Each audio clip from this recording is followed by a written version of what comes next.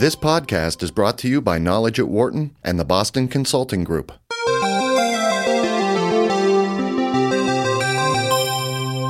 Marshall W. Meyer, a professor of management at Wharton, has made many trips to China to research the rapid growth of its economy and the successes and difficulties it's had in growing so quickly. In this podcast, part of a series of interviews on procurement, Meyer discusses the recent controversy surrounding China's exports of substandard toys and pharmaceuticals to the United States and the implications for supply chain management. Thanks for joining us on this podcast, Marshall. Glad to be with you, Steve. As you know, there's been no shortage of press reports in recent months about the questionable quality of many of the products that are coming out of China. What's your take on this issue? How serious a problem is this? Any time a product poses risks to children, poses risks to people who are seeking medical treatment, it's a serious problem. So the magnitude of the problem may be limited, but still, I think we have to take all of these issues quite seriously. And in your view, do the press reports that we've been seeing on China's products parallel in any way the products that produced, say, by Japan back in the 1950s when it was emerging from World War II and trying to get its economy going? Are there historical parallels, do you think, to these issues with China? There are and there aren't. I mean, the parallel is this. If you look at Japan prior to the 1960s or Korea prior to the 1980s, a lot of the products they were producing were inexpensive products, and people would sometimes joke about them. I don't think that the products coming out of Japan and Korea at those times posed threats to kids. But my memory could be wrong on this. I do have a distinct recollection, however, and this is from the early 1970s, when model railroad shops were retailing some HO trains from Korea, and I will tell you, Steve, they were marketed as, quote, the disaster series. They were so bad. They were a joke. But, of course, things have changed very, very rapidly for Japan and for Korea. And in the case of China, would you say that the experience of these shoddy products, for lack of a better word, has been limited? Is there something inherent in manufacturing systems in that country or in the way that the companies in China approach manufacturing that has led to these kinds of problems? Is there anything inherently kind of awry in China that would cause this kind of thing? I don't know if it's inherently awry in China, but I think there's some differences between Chinese-U.S. systems that U.S. firms, U.S. distributors don't fully appreciate. Let me start with an example close to home. We've all been reading about the Boeing 787, and as of this morning, Boeing promises that the Dreamliner will be delivered on time. Still, they've encountered some difficulties in meeting schedules, and what you read suggests that their very lengthy supply chain is getting in their way.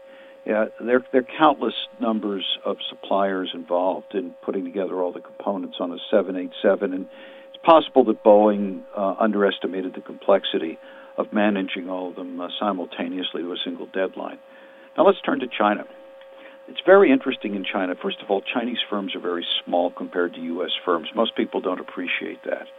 Secondly, Chinese prefer to operate through arm's-length contract rather than building large firms.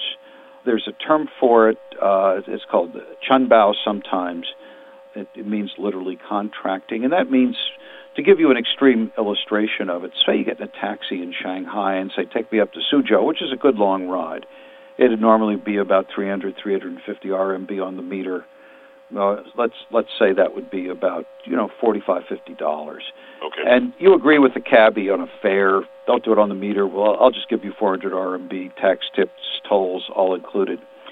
And you hop in the cab, and he goes 3 blocks and waves down his friend and says to him, will you take these folks up to Suzhou for 300 RMB?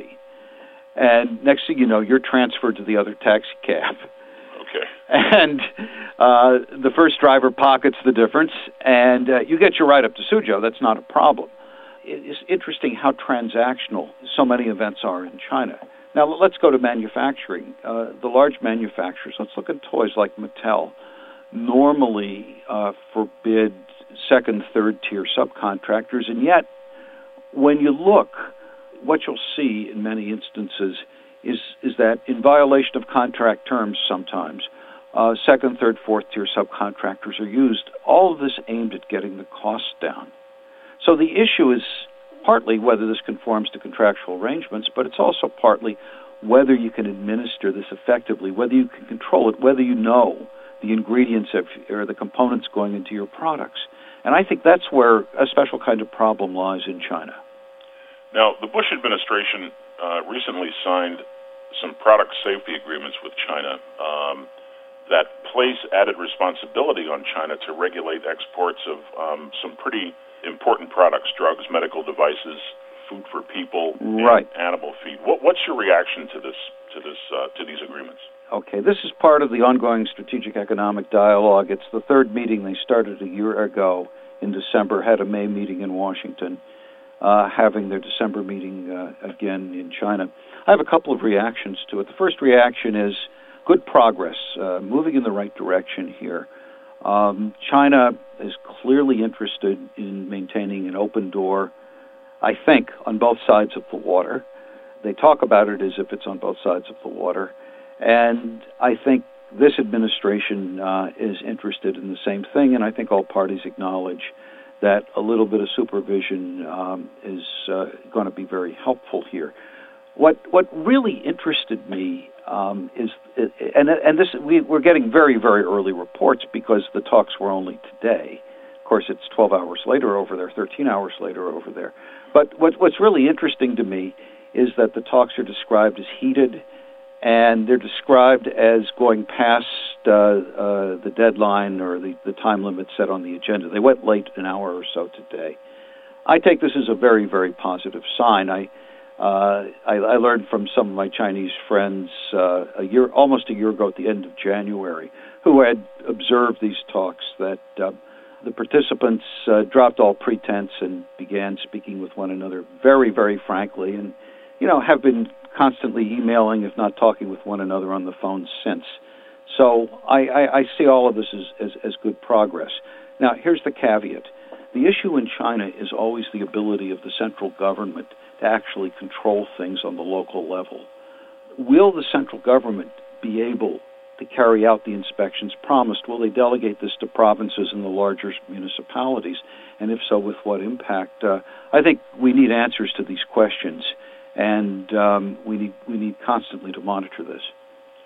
Now, given everything you've said so far, Marshall, let's talk a little bit now about the specific focus of our podcast series on procurement.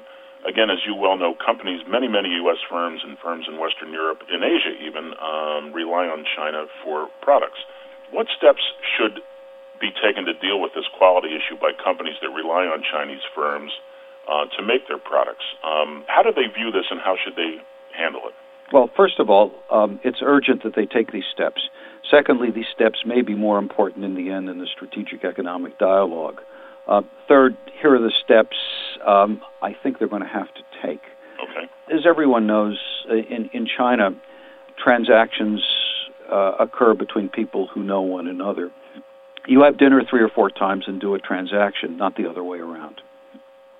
As a consequence, in order to be sure that contracts are carried out as written, you have to have people over there. You have to have people in country. You have to have people who are actively monitoring the execution of contracts. I think Western firms have underestimated the need to have people on the ground actually watching what their suppliers are doing. I don't think the suppliers would take this as a burden. They would take it as a compliment. Someone's there, they want to talk with us, they want to be our friend, they want to eat meals with us, and this will cost money. But I think in the end, the cost to the firms, and also, most importantly, the cost to the consumer is going to be a heck of a lot less.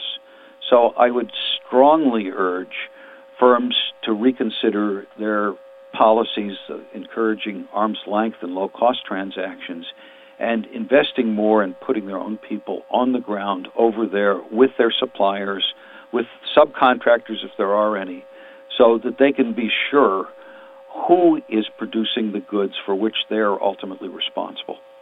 And are there any impediments in place within China, perhaps imposed by the government, or maybe just cultural impediments that would not permit procurement people outside China from going into the country? I think quite the opposite. I think that it would be encouraged over there because people are always complimented when someone comes to visit them.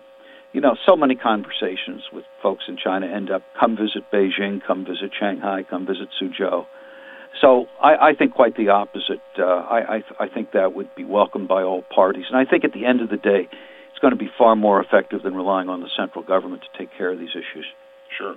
Is there anything specifically that, let's assume, for example, that a firm, someone listening to our podcast, his or her company is thinking of sourcing from China, or if they already are, maybe increasing the amount of business they do there.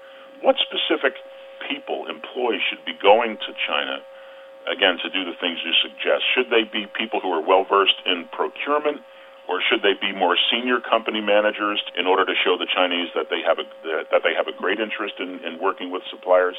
Do you have any examples of who do you think should actually go there and do this work? Well, if senior people have time, a courtesy visit or two, always very, very helpful. You get your picture taken, your picture's on the wall, you become a presence. But I think some operational people should take a look alongside the procurement people. The procurement folks are motivated by cost, the operational people more likely by quality. And so I think it's very important that people who have deep familiarity with a production process look at the contractors and subcontractors' processes in order to verify that those processes are going to produce products to the standard you're expecting. And Marshall, does this mean that folks from outside China who are going there should expect to spend, what would you say, days, weeks, months at a time at a given site, or should they be traveling back and forth frequently? How would, as a practical matter, how much time do you think would be involved in this? Well, I think that I don't think weeks are required. I think days are required on site. It would depend on the industry. The more complicated the technology, the more time. But a single visit's not going to do it. You've got to go and renew those relationships every 4 months, 6 months. Probably once a year is not enough. So it's not extended travel, but it's perhaps more frequent travel that's in order.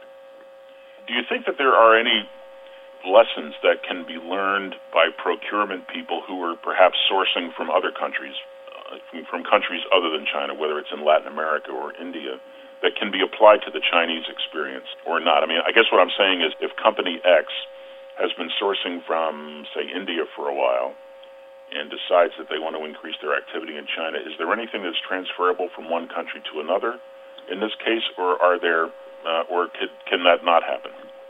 It's hard to say. I mean, people develop general savvy about working outside their home country, and that's always quite valuable. But I think that China's almost unique in the extensiveness of subcontracting, and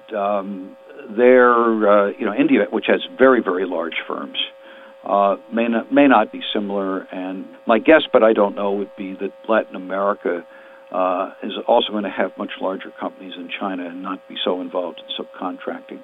And in terms of the Chinese experience with quality issues, do you think it's going to take a long time for a lot of those issues to be resolved in terms of China bringing its processes up to snuff, et cetera, educating and the right people and finding the right managers to run these smaller companies that you've talked about?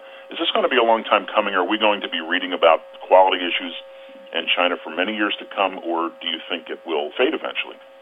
Oh, I think that the issue will always be with us, but I also think its significance will fade a bit because the market will punish firms bringing inferior goods into the U.S. or to any Western country. U.S. we have strict liability. Everyone in the supply chain is liable, and as a consequence, firms like Mattel again will pay a lot more attention than they used to the quality goods coming out of China. I think the longer-term issue is going to be the quality of goods available to the Chinese consumer, because the laws in China are not enforced with the same rigor as they are in the U.S. And so it's going to be, I think, a longer time before the Chinese public can be as confident of what they're buying as can the public in the U.S., Western Europe, and the like. Well, we've been speaking with Wharton Management Professor Marshall Meyer. Marshall, thanks for taking the time today to talk with Knowledge at Wharton. Thanks. It's been a pleasure being with you this morning, Steve.